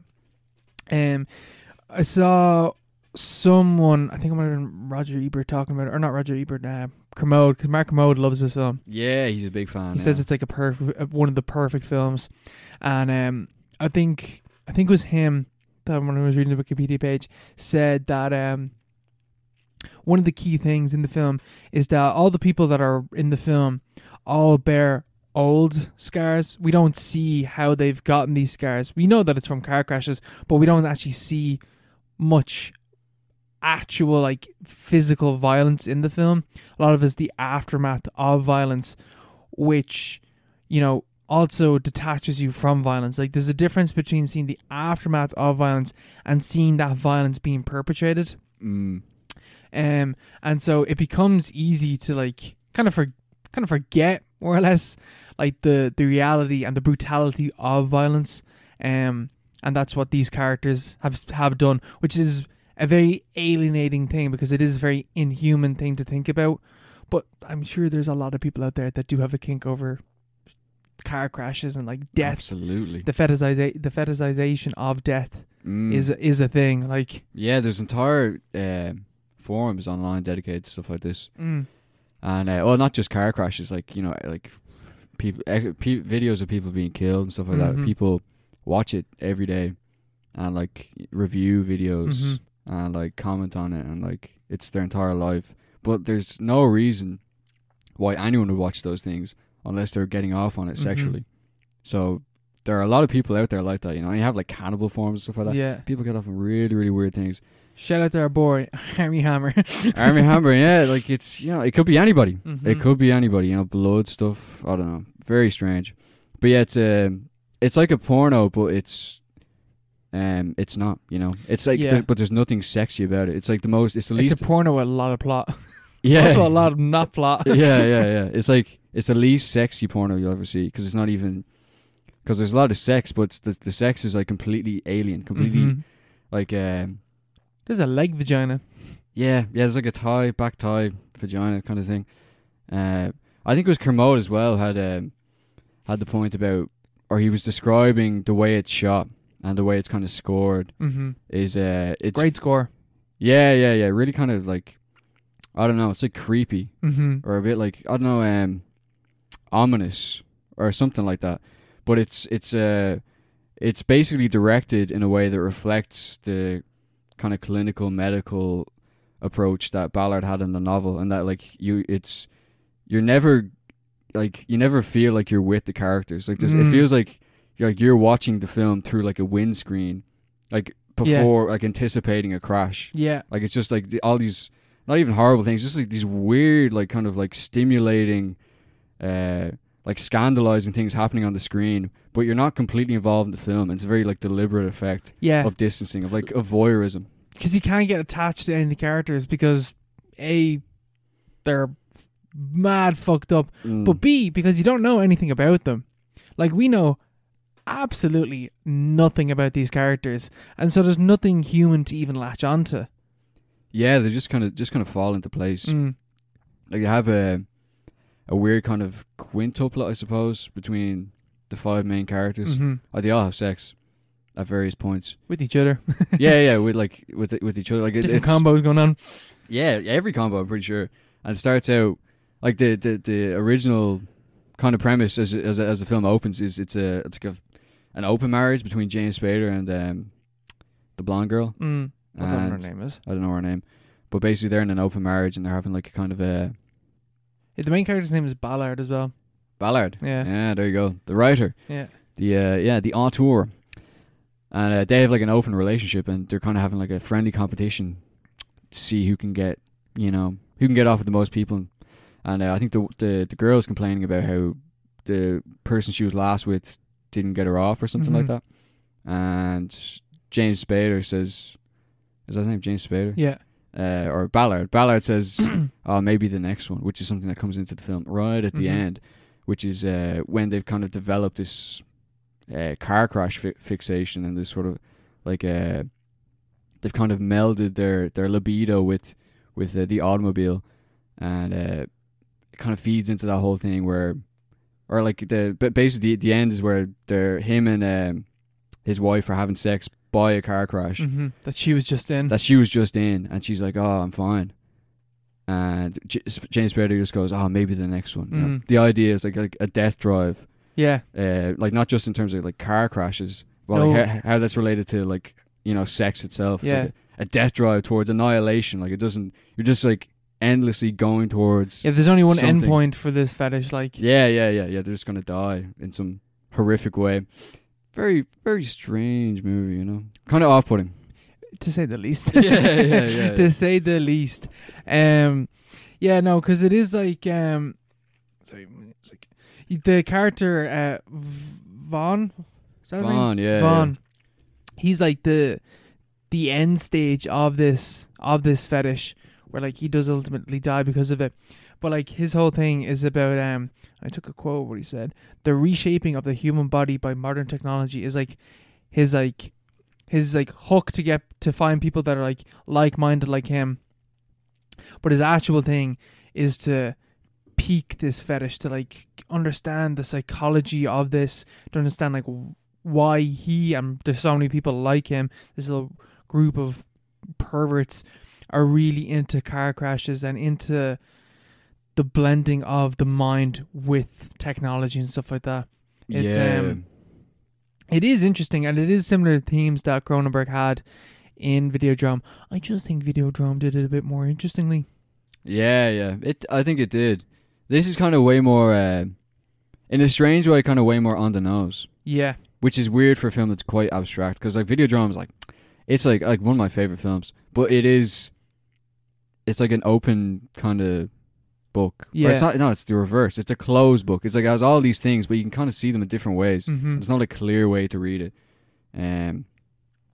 It's like there's no real like arc, or like it's just like themes all like bundled in together. Yeah. But with this one, it's like I think Ebert had an interview where he's talking him and that guy Siskel used to have like a show. Yeah. Where they reviewed movies. They had a big debate. It was like the most passionate they got about a movie that I could find on YouTube, that I've seen on YouTube anyway. Like Siskel hated this film. He thought he was scandalized by this film. He hated it. A lot of people did. It was hugely hated. Because the majority of the film is just sex. Like. Oh yeah. But he thought it was like. And it is perverted. Like. He thought it should be banned. Mm. Whereas Ebert was like the opposite. He didn't really enjoy. He said he didn't enjoy the film, but he could admire it. Yeah. He could appreciate what it was doing, and that it did it very well.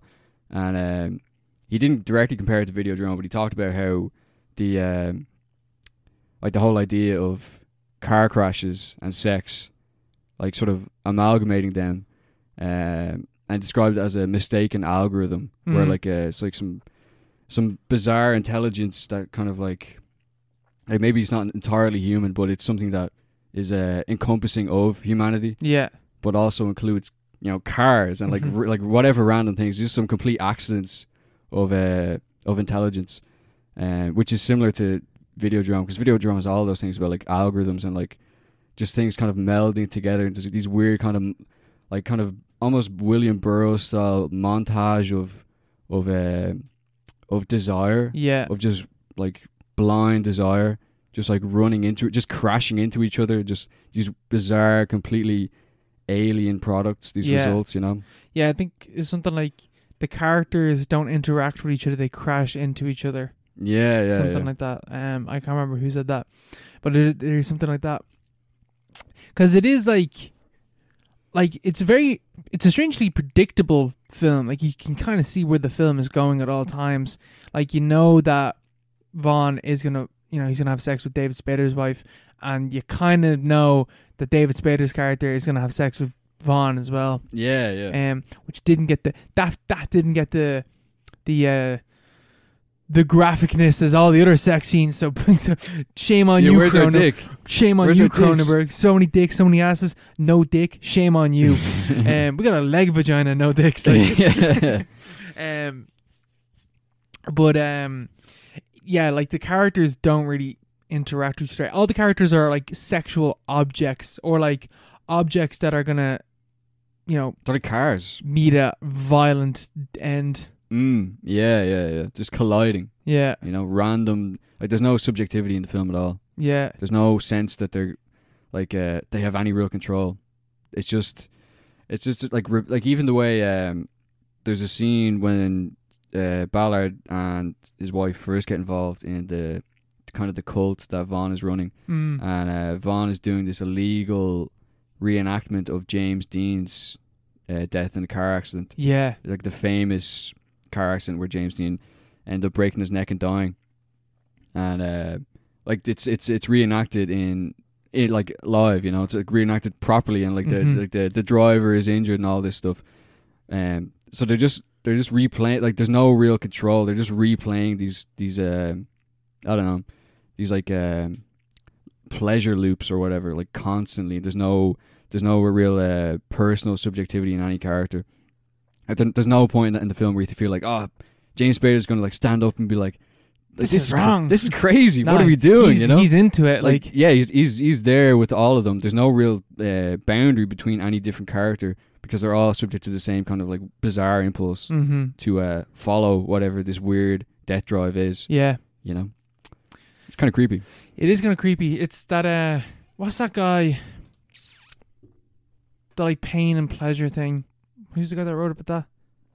Foucault. Not Foucault. Who the fuck was this? Bataille. Yeah, it was a Bataille. Is that the? Yeah, probably. It's like the death sex thing. That drive. It's the same drive, whatever the fuck it is. Yeah. Like that. A few people talk about that. Yeah. I can't remember exactly what it's it is. It's all the same, you know. You know, creating life, ending life. What's the difference? Same thing, bro. It's a cycle. Life is a flat circle. yeah. Sure. Yeah, like Georges Bataille had the thing about like breaking down taboos, and like how, like saying like a war scenario, like it's not the we don't all become crazy when a war happens. It's just the fact that social rules break down to a point where you're allowed to do things. Like you're socially allowed to do things that wouldn't otherwise be permissible. Yeah. Even in the way, or I was watching an interview with Viggo Mortensen where he was on stage with David Cronenberg. He's talking about how Crash. Mortensen was talking about how Crash kind of like elaborates on sex in terms of how sex can be anything. Yes. Like within normal times, like normal society, there are rules, obviously, and there are conventions which everyone plays along with how, you know, the rules of play, the rules of the field. Yeah. But when those things kind of break down, or when you're in a scenario where those rules don't apply, or with people who don't observe those rules, suddenly anything goes, and anything can become sexual, or anything can be eroticized, even a car or a car crash or something like that, you know. That's the modern era. Yeah, I suppose. You know, when we're all so disillusioned, all lost in the mid-90s. When this film takes we're all place, lost in 96. You know, it is like, and that's the thing. Like, I can admire the film like that. I just didn't enjoy it, and I just found it kind of boring. Fair, because it is one of those films where it is like highly clinical. Yeah, it's a very cold, technical, very very cold alien film, that like. You know, it's one of those films that you can admire it, or you can be like, you can like, you know, really appreciate it for what it's doing, or you can be like me and just be like, yeah, I admire what it's doing. I get it. Or you can just be completely turned off with the film. Yeah, as some people were, as a lot of people were. You know. Yeah. This film lost out on the grand prize at the grand prize at the Palme. At the Cannes, yeah. At Cannes, the Palme d'Or, because the head why am I not able to talk? The head judge Coppola was like, Francis Ford Coppola was like, this film is dog shit. I'm not giving this film an award. He refused. Yeah, like they had to give it a special award because of that. Yeah, the jury were like, this is the best film, and Coppola was like, no, it's not. No, it's not. And I'm the head judge, so fuck you. Yeah. So they had to give it a special jury prize, which was still presented by Coppola, but he refused to give it to Cronenberg.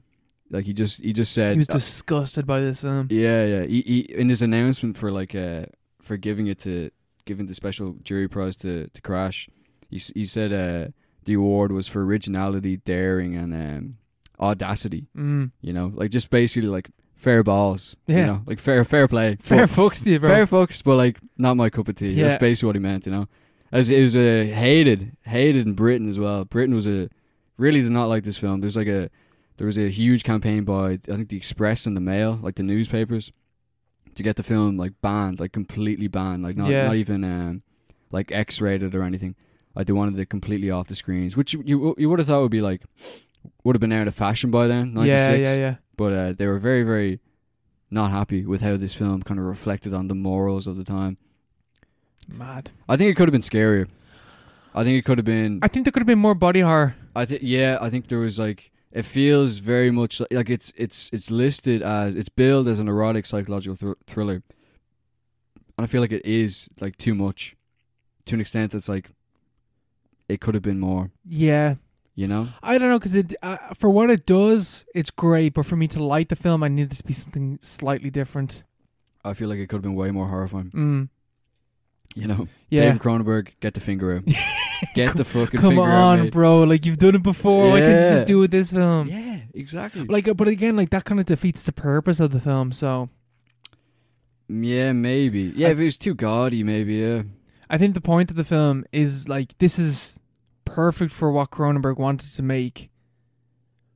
But is it perfect? Like, could have been something different, more accessible in that sort of vein, and therefore like get your point across better. I found it like I had to think about this film like all day basically to finally like come to terms with what the fucking film was actually talking about. Because when I was watching, I was like, I just don't know what the fuck this film is going for. Like, and like that is like, you know, oh, you think about a film and it gets better. But you have to be enjoying the film in the first place, like. Yeah, definitely. Yeah, it is really like obscure to a point, like to an annoying point. It's almost maybe too simple. Like they could have elaborated on stuff maybe. Yeah, I felt like if there was less fucking and more talking, would have been better. yeah. Maybe there's more context, and because like I found when they skip to or like at the start there's a car crash with Ballard. And he's in the hospital, and then he meets Vaughn, and Vaughn's this weird doctor, and he's like obsessed with Ballard's like leg braces and stuff as injuries. And then very quickly you get to this point where Ballard's attending these weird James Dean death reenactments with Vaughn kind of like running the show. But like there isn't a lot of context in between. Like it's done very, very quickly. I feel like that was a bit rushed. Because he's in the car with the one that was in the other car that he crashed into. And then, that seemed kind of straightforward. Yeah, and then he picks her up, and then they nearly have a car crash, and then they have sex, and then it feels like, I'm pretty sure like the next scene after that, they're just at the show, and it's like, I kind of need a bit more. Yeah, I need a scene where they're talking about this or something. Yeah, but like, oh, should we go to this weird sex car thing? Well, she's already into the car thing, but like, because she was like, she'd been doing it before. She'd been doing it before, but like, I don't know, I just needed something more. Yeah, maybe play up to the cult, you know? You know? That would be cool. Yeah, make it more of a cult, make it more of a death cult type of thing. Yeah, that would be cool. Yeah. I don't know, still a good film though, but it's good. Yeah, it's good. It's alright. It's alright. It's grand. It's grand. And we move on to listener questions. If you want to ask us a question, you can hit us up by email, theparapod@gmail.com, or you can hit us up on Instagram or Twitter @paro_pod. Make sure to follow us on those platforms, as we will be sharing posts asking people to ask us questions and sharing more info there. One and only question for this episode is coming in from Carl, and Carl's asking us, how do you guys define what an art film is and what a cult film is? An art film is a film that the unwashed masses do not understand. Yeah, only the elite, the pretentious elite like ourselves can enjoy. No, I don't know. Art film, what would you say an art film is? Slow. Experimental in some form. Yeah, purposely obscure. Intentionally confusing. Yeah. All about more about emotive responses rather than narrative. Yeah, definitely. Yeah, less not very straightforward. You know, kind of roundabout, kind of vibe. Yeah, like a picture. Yeah. Yeah, I guess. Like, what's your favorite? Like, because like David Lynch would be like Razorhead. That's a great art film. Yeah, but it's also kind of obscure. Yeah, you know. Yeah, definitely. It's kind of out there. Like, I wouldn't. Like, Spielberg hardly makes art films, like art house kind of films. Yeah, an art house film. Yeah. Like Drive would be like remember when Drive first came out, people were talking about it's the perfect blend of art house and like mainstream films. Yeah. Drive is good. Drive is good. Drive is really good. Yeah, I like Drive. We've Drive- never talked about Drive. We've never talked about Drive. That's mad. Yeah. It's a mad bro film, though, isn't it? It is a mad It's kinda- film, bro. It's like that territory's already been kind of Yeah, it's been taken up by. yeah. We're trying to find That's another a way. crowded market right there. Yeah. But yeah, no, like that's definitely what I'd classify an art film for. What would you classify a cult film as? A cult film is a film that is not very good, but people appreciate. I think that's Or what I would hated say. at first and then beloved. Yeah. But like say something like Peep and Tom, you wouldn't say that's a cult film, would you? But it was No. hated at the time. It needs like a small Yeah. cluster of people that are really passionate about the film. It also needs huge gaping flaws. Yes. You know, it has to be like it needs to be, for me anyway. What I would imagine is like a film where you could easily sit there and be like, this is a bit shit, isn't it? Mm-hmm. But also you can see why it's not shit as well. Would I you think- say Crash is a cult film? No, I wouldn't I say. think I'd it's say it's an too- art house film. Yeah, that is our house It's film. an art house film. Yeah. Yeah, I'd say Silent Night, Deadly Night. I saw that listed as a cult film. that's a cult film. I'd say that's a cult film because Yeah. it's clearly shite in many ways, but it's also like has a it has points cl- going for it. has a clear appeal. Yeah. You know, where you'd be like maybe you'd recommend it. I can see someone recommending that for some reason. You know? Yeah, I can see why people would like it. Yeah, I can't see someone ever recommending Crash. You know, well, like we just did, but like Yeah, to their mates. You know. yeah. Like we watched it. Like we recommended it unknowing, not knowing anything about it. Sorry. Sorry, apologies. No. I mean, like, oh man, you should watch Crash. You know, but like, you'd be like, I could see someone being like, Silent Night, Deadly Night. Yeah, it's a decent watch there for Christmas, bit of horror vibes. You know, Yeah, I could see that. I could see that too. Yeah, Something like that. makes sense. I feel like there's a very easy distinction between the two. Recommended film for episode 71 Woo! is gonna be an art house film and also a cult film. What? It is- Surely he hasn't synthesized the two in the last 30 seconds. Oh man, because I was thinking about this film like earlier today. I was like, I need to find a link for it first because it is a lost film that is very hard to find. All right. However, I found a very good link for it, so I will send that on to you. It is Andrei Zulawski's On the Silver Globe. This is the guy that directed Possession. Yeah. I was looking for This is his quote-unquote masterpiece besides Possession. It is a film that he was working on for years, and the film was being shot in Poland, and the Polish Communist Party were like, cut this shit out, no more. And he didn't get to finish the film. And then years later, he went back and got all the footage and added in like voiceovers to fill in all the gaps that he didn't get, to the bits that he didn't get to finish, and then released it. It's a lost film that not all of it is there. It was meant to be longer than what we eventually got in the end, but it's still like 2.5 hours. So 2.5 hours. there's still a lot of film. A lot of film, a lot to talk about. There I you can't go. wait. I'm interested because I'll watch Possession as well. Yes, we can talk about Get Possession. Get that knocked on the head. I've been meaning to watch that now for a while. Nice Christmas movie. Yeah, fuck that. Wait, when's the next one? Next Thursday. Loads of time. Well, we got 2 weeks. Oh yeah. Yeah. Oh fuck yeah. We got 2 weeks, bro. I'll put that off. I'll put that off to January Yeah. after the new year. Yeah. Start the new year off right with Possession and On the Silver Globe. Exactly. Only up from there. Oh, it can only go from there. Yeah. Right. Good night. God bless. Hope everyone had a great Christmas. God bless. Merry Christmas. Oh. And we'll see yous in the new year. Because the one after this is coming out in the new year, isn't it? Yeah, I think so. Yeah. All right. We'll see you all in the new year. See ya. Bye bye.